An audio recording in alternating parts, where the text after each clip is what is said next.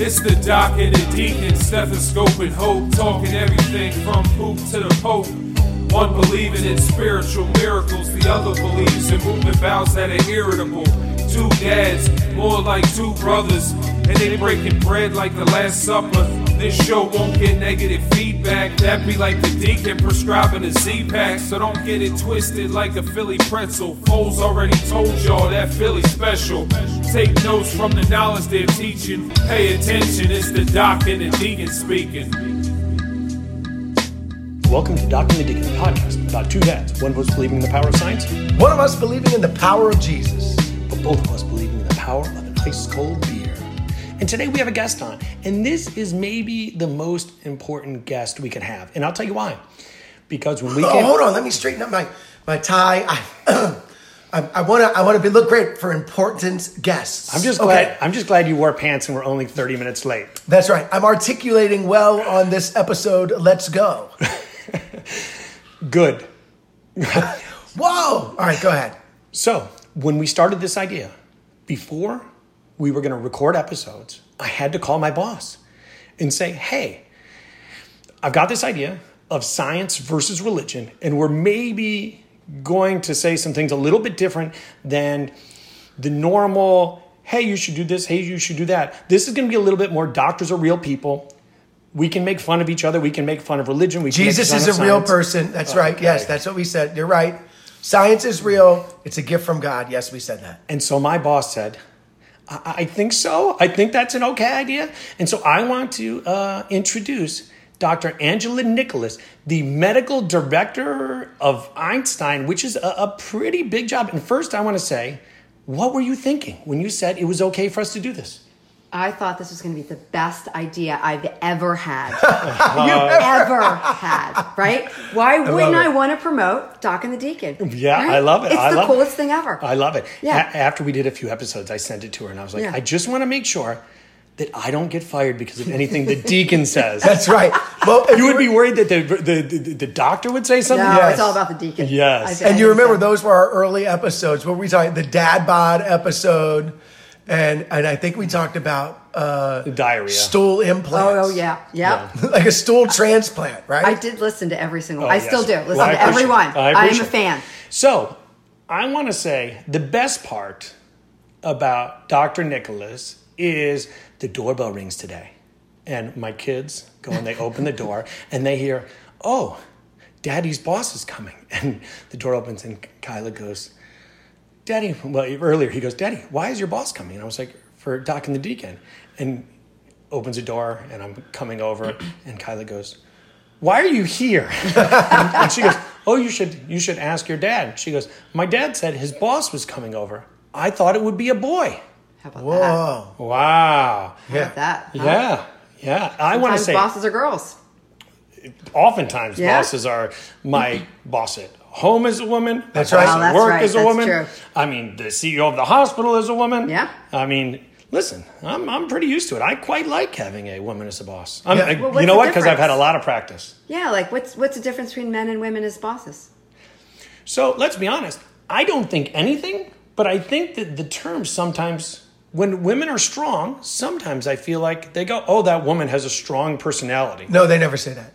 They straight throw out the B word. Oh, yeah, for sure. If she has a strong personality, it's the B word came right out. I haven't heard that because I actually work with physicians, but I hear cold sometimes, and I'm like... Because physicians have great manners, right? They never use bad words. Never. So as a boss, as a manager, how many doctors are you actually the boss of currently? I don't know. Over 50? Yeah, over 50. Do you remember the first time you had to fire someone? I do. Okay. I do. Did you? And it wasn't a doctor though. I mean, it was long ago in my career, and it was I think it was a medical assistant or a nurse. Yeah, it's obviously not something you want to do, but sometimes it's just not a good fit. Like it's not a good cultural fit, and nobody wants to be in a job where people don't like them or they don't think they're doing well, right? Can we role play? Sure. Can you pretend like the deacon is a medical assistant and you're going to fire him? Oh, this would be like Michael Scott used to do on The Office, where he fake fired everybody all the time. Right. Okay, what can I do to upset her as a medical assistant? listen, man, you know, that guy's vein, it was just too small, and I just could not get the needle. You know what? I'm not sticking to anybody else today. Hold on, I have to take a drink. Deacon, I think we need to have a conversation. I just had a conversation. I'm not sticking anybody with the needle again. That's my conversation. Well, so I think we need to talk about your ability to continue your employment here. I don't think that you're a really good fit for our organization, and I'm going to release you to the community. So your organization... you got the deacon has been released to the community. I got nothing to say. I love it. There you go. That's amazing. Done. Do you think it's harder managing doctors than other people? Because some would say that doctors have higher levels of ego sometimes overall. What? That's not true. No, I don't. Because you know what? Ultimately, all we are about, to the core, is taking care of patients. We're about taking care of patients, right? So if I think about what their goal is, and their goal is to take good care of patients, that's where I connect. And I think we're all people, right? So we all want to do the right thing, and we all, want to follow the rules for the most part. And I don't find it any, I think sometimes, there's a little more egocentricity to them, but we work through it. And I think I have decent relationships with the physicians I work with, and Angie, the church talks a lot about the same analogy, right? We often use. So Jesus was called the physician oftentimes in the Bible. Because he was the healer, and he was someone who listened to people, and he, really focused on listening to them and their individual needs. And a lot of times Christians always in the church, a lot of times see themselves all as doctors. Yeah. And we try to say, no. We're all just patients. Jesus is the doctor. Even the pastor who has the most knowledge and training when it comes to our faith. We always say, it doesn't mean they have a greater level of faith. They just have more training when it comes to the understanding of faith and how it applies. But we often use the analogy of this is a hospital, and we're just here to be patients with one another and let Jesus do the healing. Right. Yeah, and that's what we talk about a lot in the church. So I'm going to tell you the issue doctors have with management. And the good thing about Dr. Nicholas is that she is a doctor, and she does see she sees patients. And so the dynamic with that is so much better than, no offense to the people that have business degrees that are trying to run a hospital, who I oftentimes have said, hey, come spend a day with me. We have people that work in different areas, and they're trying to say of all these things that we need to do either documentation-wise. And I'll tell you what I want. I want more money, and I want staff that can get the work done so that the care I'm giving isn't watered down by other things. And so since you're here in front of me, I'll tell you what I want. Okay. More money. Yep. And I have some staff that are so good. I wish I could find this dynamic on how do we have this staff member who's amazing. How do we pay her more? And how do we get some more staff members to come in and to keep them there? But the reality is that even as gifted of a physician as you are, and I point out that the doc is my primary care physician, and today's episode has been sponsored by Einstein Hospital. Einstein, where you go in sick and come out well. Anyway, I'd like to say... Next week will be Jefferson Health. So, I think even the medical system, even as great a physician as you are, as capable, as qualified, as caring, as empathetic, I think you're very talented. You're still limited by A, your resources, right? And B, the amount of time you have, because although you have to provide and distribute care, you still have paperwork,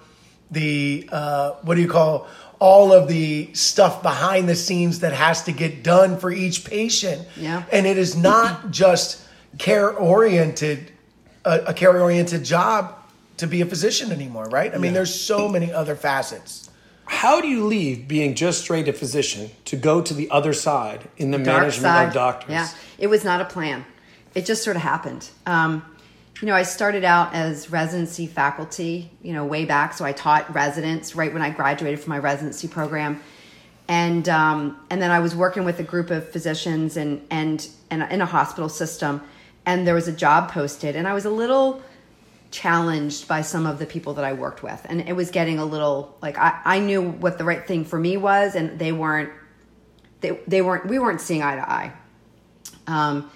And so I thought, I could probably do that job. And so I applied for it and I got it. And that's how I ended up really in management. I did a lot of IT work during that time as well. So I kind of had a job where I was doing some IT work, and then I was doing hospital administration kind of stuff. And then went to Siemens, and I worked at Siemens for 7 years, six or 7 years in EMR development and design. And then this job got electronic posted. medical records. Exactly. Thank you. Electronic medical records. And then this job, I got, somebody forwarded me this job, and it just sort of evolved. And so the job, Whoa. We're going to start talking about evolution again. I mean, is this an attack? So Dr. Nicholas, are you religious? I am religious. Okay. Do you mind if I ask No, what please. religion you are? Yeah, I'm Roman Catholic. Okay. Have you ever heard the deacon preach? I have not. It's quite except for this podcast. I love it.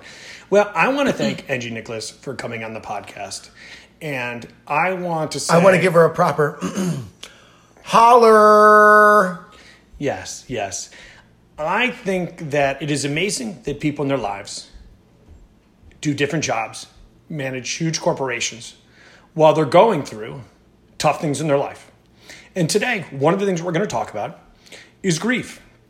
Oh. And Dr. Nicholas went through the process of having her husband get sick with cancer and pass. And so grief is something that I don't think we talk about enough. And I think sometimes when someone has a loved one that dies, people are almost scared to talk about it and scared to ask about it. So today, she has been willing to tell us about her husband and this process. Okay. And so I'm going to give it open to start. My question is, did the grieving process start when your husband got sick? Or did it start when he died? And how did that change? And tell us a little bit more. Okay. So it's probably important. I'll just sort of tell you the whole story altogether. So he was 45 years old, had a couple of weeks of some bowel symptoms, and went to his family doctor, who then sent him to a GI doctor, who then scheduled a colonoscopy, all within 3 days. I mean, there was, quick. I was actually interviewing for this job. Wow. And got a phone call right as the interview completed. And the doctor said that your husband has cancer. I'm like, oh, God, you have the wrong person. I said, I'm John McLeod's wife. He couldn't possibly have cancer. He's only 45. And he says to me, where are you? And I said, well, I'm in the car. And he said, are you driving? And I said, no, I haven't started driving yet. He says, okay, good. Don't put the key in the ignition. I need you to sit and listen to me. And told me the story again. So that was a little traumatic, as you can imagine. I get home, we're talking. And, my initial thought was, he'd be dead in a year. And he had colon cancer.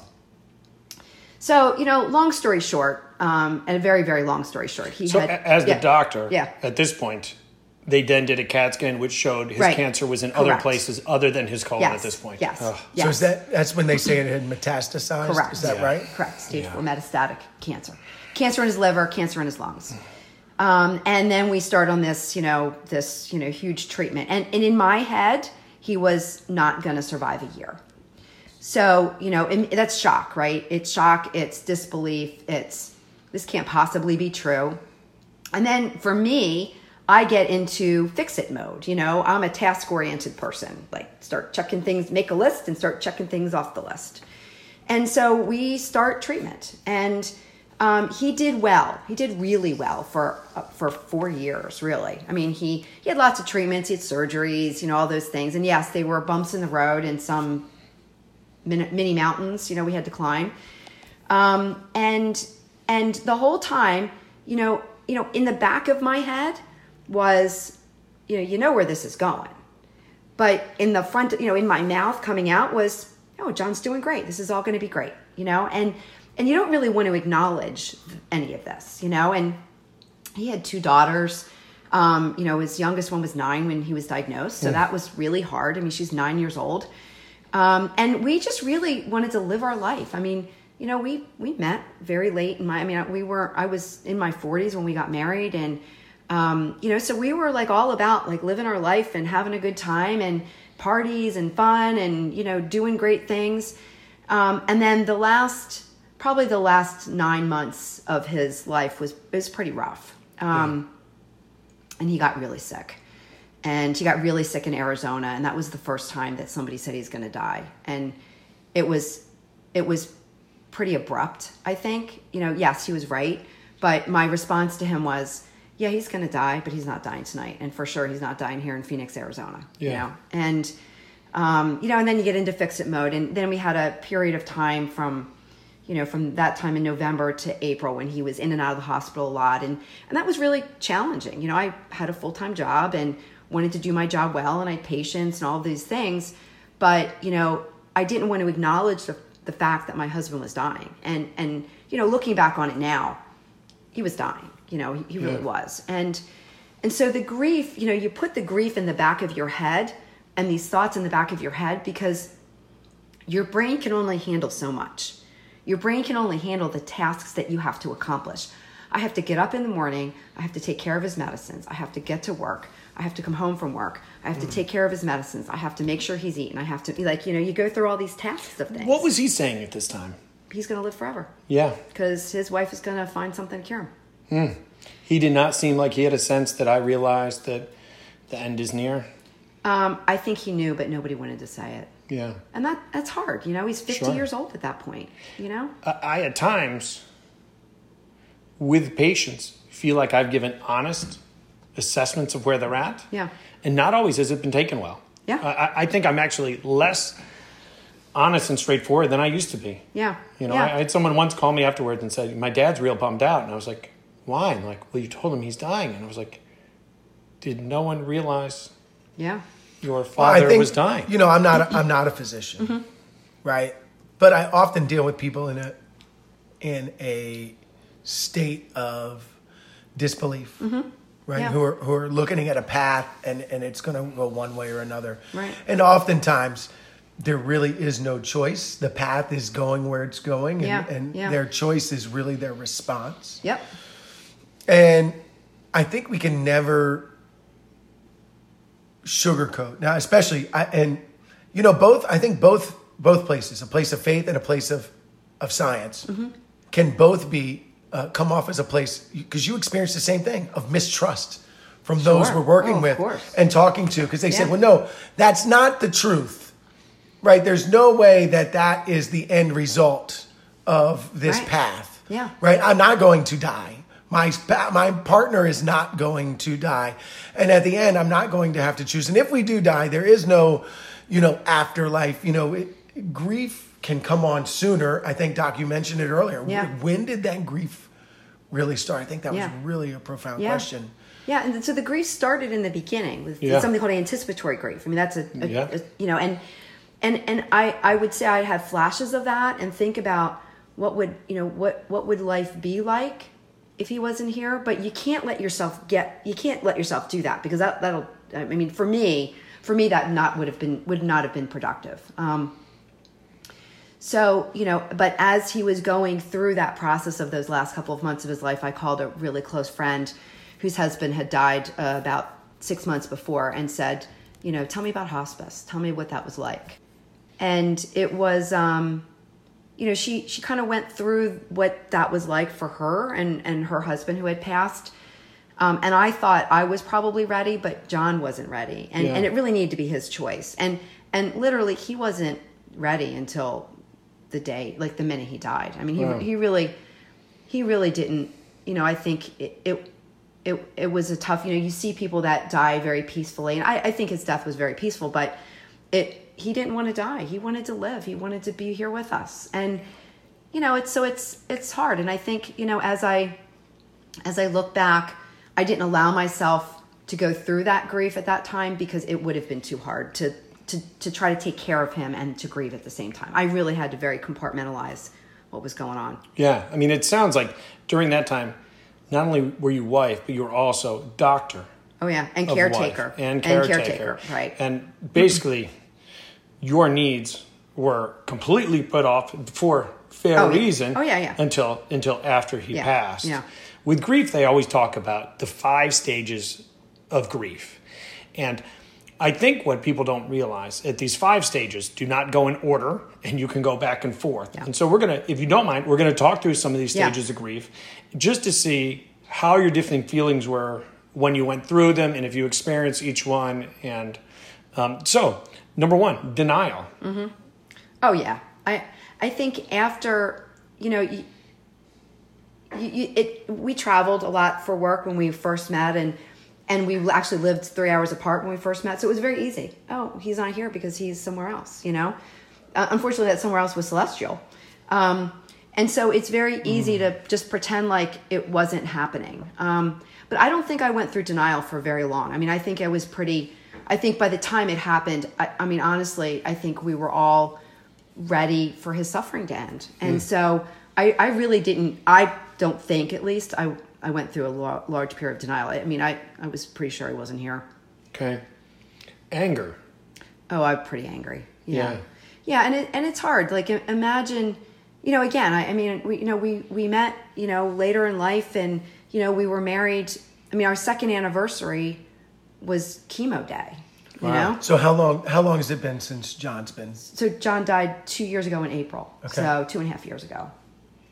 Our 10th anniversary would have been this past New Year's Eve that just passed. So, again, our second anniversary was, I'm lying to you. Our third anniversary was chemo. And, so we weren't married very long before all this, kind of hits the fan. I was angry. I really struggled with, I had a life plan, and that plan included him. Yeah. And now he's not here. And now I have to, in my head, I felt like I had to continue that life plan without him. And maybe we'll get back to that at some point, because it's an interesting part of my grief process of kind of what happened after that, as time has evolved. But I was pretty angry, and I'm still kind of angry. I said something the other day to a friend of mine. It's like, it sucks I have to have this conversation, because my husband died. Like, what the heck? Yeah. It's not fair. No. Well, yeah, I can't blame you for being angry. Yeah. And I think anger is an emotion that we all should have. Yeah. Dealing with the anger you have while also trying to get back and enjoying the simple things in life, and holding a job and trying not to fire the doc are all things to do at the same time. Well, when we don't deal with anger, right, we don't have healthy expressions of our anger, it can come out in places where the consequences for that anger are greater than what was intended, right? So it's important. I don't think, and we can talk about this again later, I think Angie was talking about it a little bit in the permission. There's 2 places we need permission. A, we have to give ourselves permission to grieve. And then secondly, I think we look to the outside world for when is it appropriate for me to grieve, or my grieving to end, and me to move on and just live life and recognize, because I can't imagine how many times during the process you had to tell the story. Yeah. Yeah. And still to this day, you're telling the story, right? Yeah. During that, how's John? Right, exactly. How you doing? And the looks of empathy. Yeah. Everybody the head tilt, right? The head tilt. Or how you doing? They just avoid you altogether because they don't know what to say. Yeah. Right, we see it in the church. We have specifically with people who lose a loved one young or lose a child, who outlive their children. Yeah, the permission to live, not even the permission to grieve. Yeah, but the permission to live. Yeah, is something that we don't allow for. Yeah. Bargaining. Do you feel like you went through that stage? So a lot of bargaining, interestingly, is about guilt, right? It's about You are Catholic. I am. And do you we're feel all like you about have guilt. more bargaining because you're Catholic? I don't know. Maybe. I'm Italian too, which, it's like a double whammy. It's Wednesday. Did you go to a mass already today? Well, I didn't eat meat, so Perfect. there you go. That's pretty good. We'll take that as a plus Yeah, there one. you go.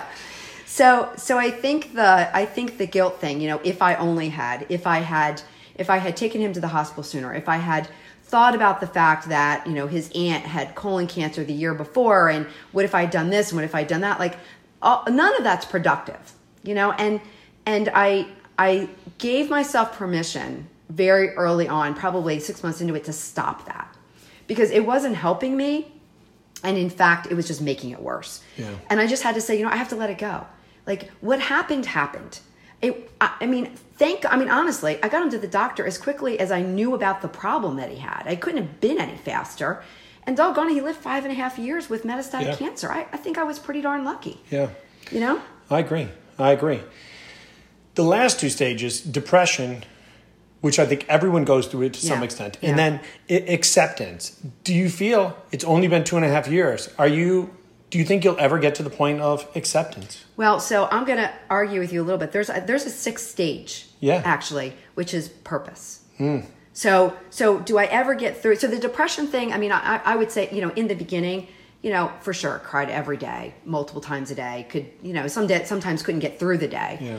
And, time changes, your grief changes, and your thought process changes every day around good day, bad day, thinking about things. I think now acceptance for me is being able to laugh about, when I think about John, I think about some of the funny stories and some of the funny things. And when we're with friends, we tell funny stories, and he was quite a character. And, we have a lot of funny stories about stupid crap he did, So that would have been, that those things are good. And that's what I remember now. And I really try not to remember some of the harder times that we had because it was hard. And, that's what our loved ones, I think, want us to do. They want us to remember those good times and keep that in our head.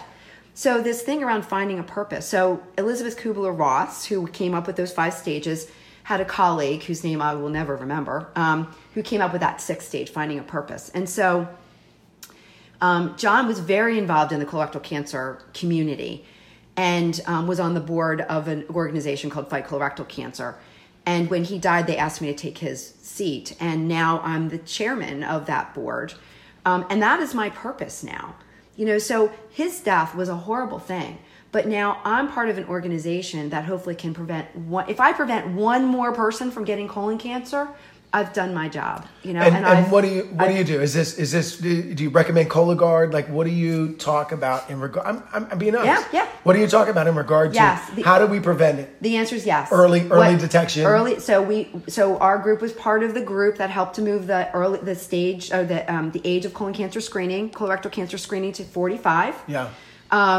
I will support whatever method of screening the patient will do. Cologuard, colonoscopy, FIT test. Are we going to do a colonoscopy live tonight? We are not. Ooh, we are not. Not tonight. But Tomorrow, you are though. almost old enough. Here's your prep. Here, drink up.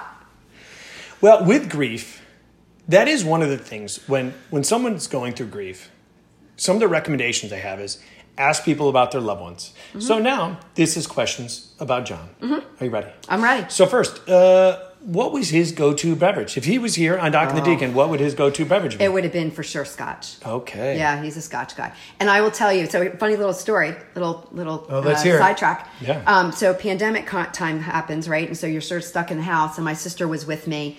And I, he liked Scotch, but he also liked whiskey, and he liked, every other brown liquor that there is, bourbon. And I didn't have a taste for any of it.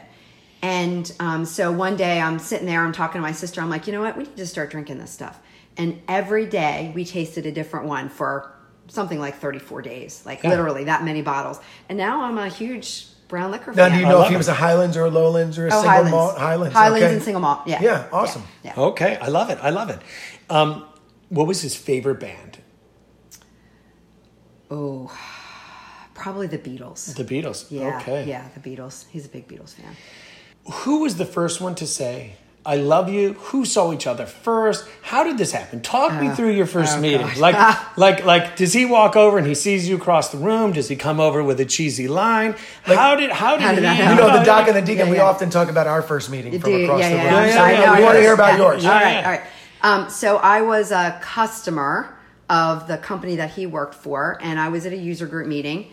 And I had known him. We had pictures of us at parties together for years before that. But I mean, we sort of like, acquaintances, kind of knew each other. And a friend of mine was asking questions about him. And he said, I'm not sure what his sexual orientation is. And I'm like, what do you mean? And he's like, I don't know. Like, I'm not sure if he's straight or if he's homosexual. And I'm like, well, I'm going to go find out. I'm going to ask him. Yeah. Push my chair back, walk over, start talking to him. And I had this thing around, I wanted to leave this party by midnight because I had to be up very early the next day. Start talking to him, having a good time. Oh, isn't this fun? And my friend Tim comes over and says, hey, it's time to go home. It's midnight. I'm like, yeah, no. Got the angel sitting on one shoulder and the devil on the other, and I'm listening to the devil. I love it. There you go.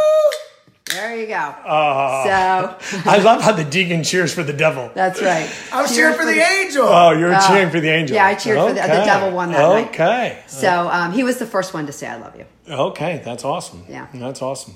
And did you say it right back, or did you did. give him? Oh, okay. I did. And the funny thing is, I said to him, this is funny actually, I said, I swore I wasn't going to say this tonight. I love it. I love it. So How long did that take? it took about, probably about a little less than a month. Maybe a little more than a month, around that time frame.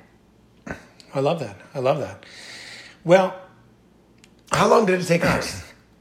to say I love you to each other. Yes. How long did it take? I don't remember. I feel like I love the deacon just as much as I hate him, but I love him more. Yeah. We fell in love pretty quickly. Yeah. And I think that when somebody goes through grief, we want to make sure that initially their basic needs are being met, right? Mm-hmm. Do you have food? Yeah, exactly. Do you Are have you sleep? sleeping? Yeah. We also want to normalize the experience. Mm-hmm. We try to turn everything into a diagnosis, right? Grief, is it complicated grief? And the honest truth is sometimes we just need to step back and offer help and make sure that we're asking people about, hey, Yeah. how are you doing? Right. Tell me. Well, sometimes they don't want to hear. They don't. Sometimes they just want to have a good time Yeah, I agree. and not think about. Not think about it. Right. I agree. Exactly. So I'll tell you, since we talk all the time where I don't know what to say, is in the receiving line at a funeral. I went to a funeral and I was at a wake. I hate that. went to a wake. Yes. And I didn't know what to say just this last weekend. And I said, hey, my man, I'm sorry your mom died. Do you think Jalen Hurts is the answer at quarterback going forward? Right. I knew he just wanted to hear something else. Yeah, exactly.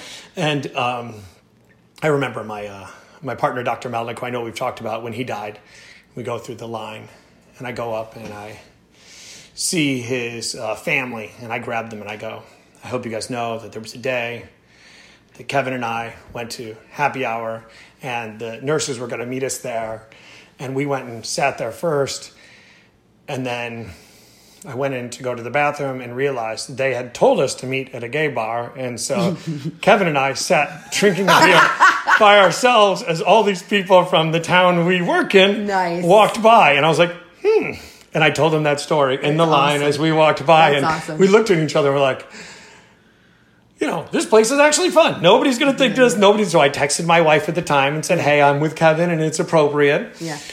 So my question for you is, did anybody say anything terrible? Is there anything like people said after your husband passed, you're like, why do you ask me this? And is there right and wrong things to say to someone after their husband dies? I mean, my perspective on it is everyone's trying to be kind and caring. And you know what, whatever you say is okay with me. Like I try to give people grace. Like, you don't know what to say. And I mean, even still, my husband dies. I don't know what to say to people when, and you know what, sometimes it's okay to say, I'm really sorry. I don't know what to say. Yeah. Yeah. And so I mean, I think in general, I give everybody a pass. Okay. It's a hard thing. And it's just being there is enough, and I think about the hundreds of people that came to say, gosh, your husband was so great. We're going to miss him. That's what I remember. I don't remember the little things that people said. So I only met him a few times, but I take care of a lot of people that go to the country club that I know he hung out at. And so people would come in and talk about him all the time. Oh, that's great. Yeah. Yeah. And, Kevin. Was he a good golfer? Oh my God, he was a great golfer. Yeah, he was better in his head, I think, than he actually was on the course. But he golfed every day. Wow. And I didn't know that until actually at his viewing, the owner of the country club came in and he said, I'm going to really miss John. And, I talked to John every day. And I'm like, what do you mean? He's like, I was at the club every day. I'm like, well, yeah, a couple times a week. He's like, no, every day, even the days were closed. And then I started looking at the bills. Holy crap. He was there literally every day. Every single day playing golf. Wow. So, Is that why you don't pay me more? It could be. Yeah, except that it's not coming out of my money. Not So, really. So, I have a random question for you. Okay. Your husband dies. Uh-huh. You are still a human being. At Yep. some point, think of acceptance. Yep. How long after he passed does someone actually hit on you?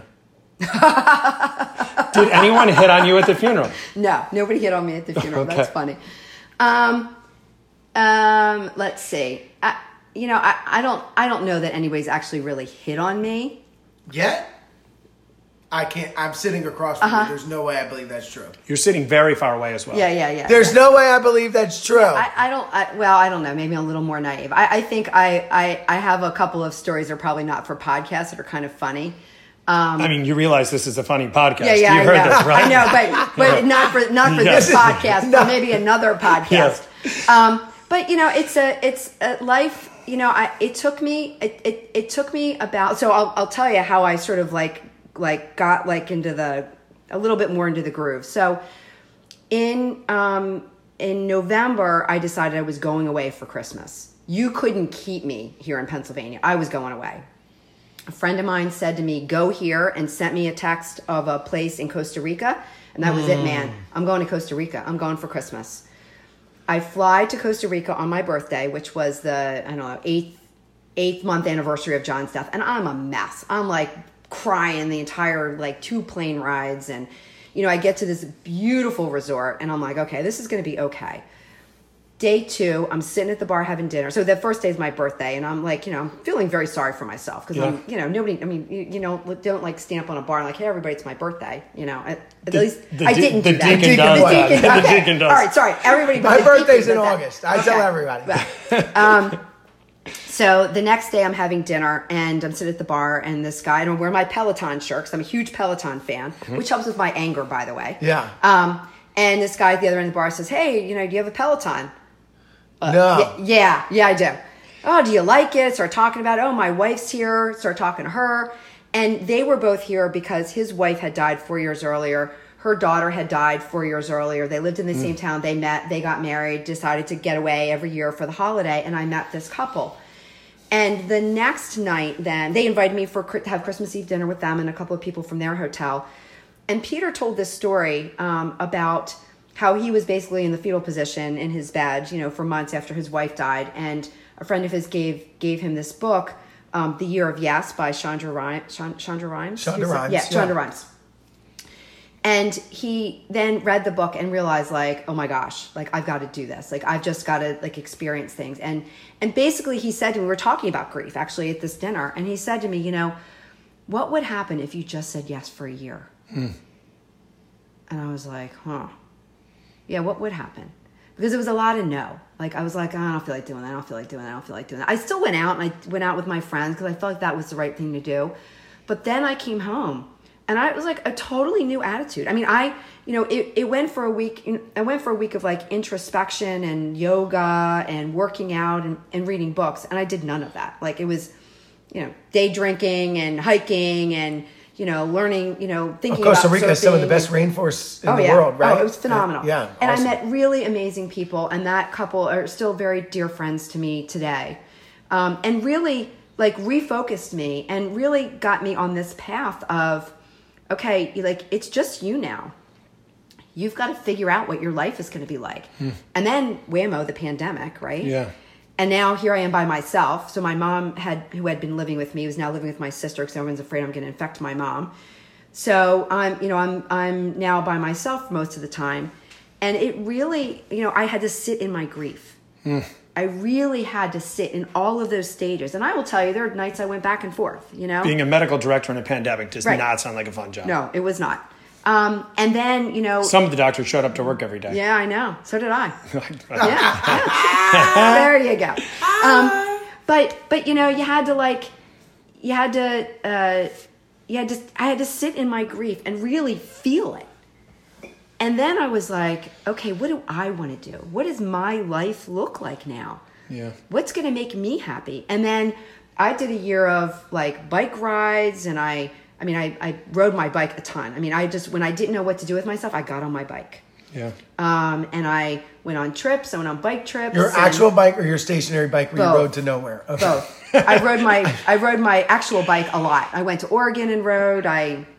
And I really have found I really enjoy pushing myself really hard into things I'm not comfortable with. Like, I like making myself uncomfortable now. It's kind of fun. That's awesome. I went snowshoeing. I went cross-country skiing. I mean, and I did all of these vacations by myself, which is really uncomfortable, right? Like, what 50-year-old woman travels by herself? What person in general says, hey, you know the fun part about skiing where you go downhill and you go really fast? Well, you know the part in the middle where you go side to side and you trip over your feet going up into the part where you sit on the seat to go up the mountain?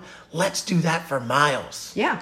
That's called cross-country skiing. That's what I did. That's very awkward. Yeah, I know. It was really fun, though. Who would repeat that over and over again? And over and over again. And it really just helped me, you know, reshape like who I am. And I had to really come out of this. You know, I'm a very different person, I think, than I was before. And, you know, I often say, like, I don't know if John would like me anymore. I don't know. But I have a new, like, I know what I like now. I know what I want to do. I'm you know, purposed. I have my Fight CRC. I have my job, you know, at Einstein. I have my patients. And I love to bike ride, and I love to run, and I love to, you know, I love to try new things. And so I'm doing all that. I mean, I honestly think that you are a role model to all those who went through grief and who went through loss. You found purpose. Yeah, I did. Thank you. In his passing. Yeah. I want to make sure that we always ask and hear about John and hear stories. But you as a person and all of us as people need to continue to change, right? And you need to experience life. And I think that the fact that you were able to let others hear what you went through is pretty amazing, because so many people go through this. You don't actually hear their story and hear how they felt. And oftentimes, hearing what others went through, I feel like will make someone else brave enough to change as the people they were and to make sure that they're telling others about the story. Well, you know, we're definitely, no matter what happens, right? Yeah. I think, you know, there's a story in the Bible about David and his best friend Jonathan, and Jonathan's dad Saul, and Saul had, you know, pretty much groomed David to be a king instead of his own son, right? And then Saul and David fought many years, and David hid from Saul. Old Testament, there's fighting. Old Testament. Oh yeah, First always fighting. First and Second Samuel, man. You read all about the story of David and Jonathan and Saul, and you know, even when Saul was killed, even though he was pursuing David to kill him, David's grief was so he heard the story. And a gentleman came and told him and said, hey, I saw him on the battlefield, and he was laying on his sword, and he was about to die. And he asked who I was, and I said I was a Amalekite. And he said, kill me. And I stabbed him with his sword and finished the job, and I brought his crown here to you. And David was so grief-stricken, he ripped his clothes. They say he tore his sackcloth. I mean, I don't even know what a sackcloth is, right? But he tore it. Yeah. And then everybody tore their sackcloths. And it's interesting because David describes, I mean, this was an enemy of his who he had loved and even modeled his life after in some ways. And then when his son died, when he found out Jonathan died, David wrote a poem and talked about Jonathan's love being greater than that in his life of the love of any woman. And sometimes that makes me think about you, Doc. Aww. Right? And I appreciate that. If something was to happen, I know for sure I would find myself grabbing a drink, pouring out a 40, and probably singing a song, like Puff Daddy did for Biggie, right? Like, still making stages to receive you on. Still can't believe you're gone. Give anything to hear half your breath, because you're still living your life after death.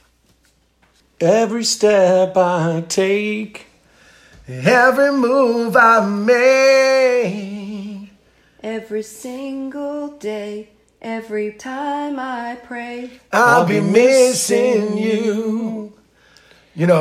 We never know how grief's going to strike. We know that we're all going to face it. And I think what we talked about tonight, to hear stories of John, was pretty cool. Yeah. Thanks. And, I know my cousin, I just lost a battle with glioblastoma last year. Mm-hmm. And it was very similar. My cousin, his wife, fought that battle. And so, Kevin, we love you. We miss you. And I hope we keep hearing stories about you. And you live on. I think we all have that one person that we know that's faced a time of grief. And I hope you know that we'll always be missing you. Yeah. And the doc is in to listen, and the deacon speaks. And I don't think it gets old to say, every step I take, and every move I make, every single day, every time I pray, I'll be missing you. This episode is dedicated to John. Rest in peace. 2 things you can count on. The doc is in. And the deacon speaks. Thank you so much to our producer, Tucker Butler, our rapper franchise. I can't wait to hear the recap on this one. Thank you so much to Einstein's wonderful, wonderful leader. Thank you. Appreciate that. Angie, we appreciate you coming out, sharing that story, being open and vulnerable with us. What a great testament to adversity and really dealing with grief and coming out on the other side. By the way, she said she's a Roman Catholic, so we forgive her for that. 1 point for the Please. Excellent brain trust to marketed brandness that's set in stone like the 10 Commandments. This show gon' be around for infinite years. I think we can all agree on ice cold beers. 100% authentic, you can't fake it. Often imitated, but never duplicated. So knowledgeable, take a lot of facts in. Now I'm coming to close it like Aroldis Chapman.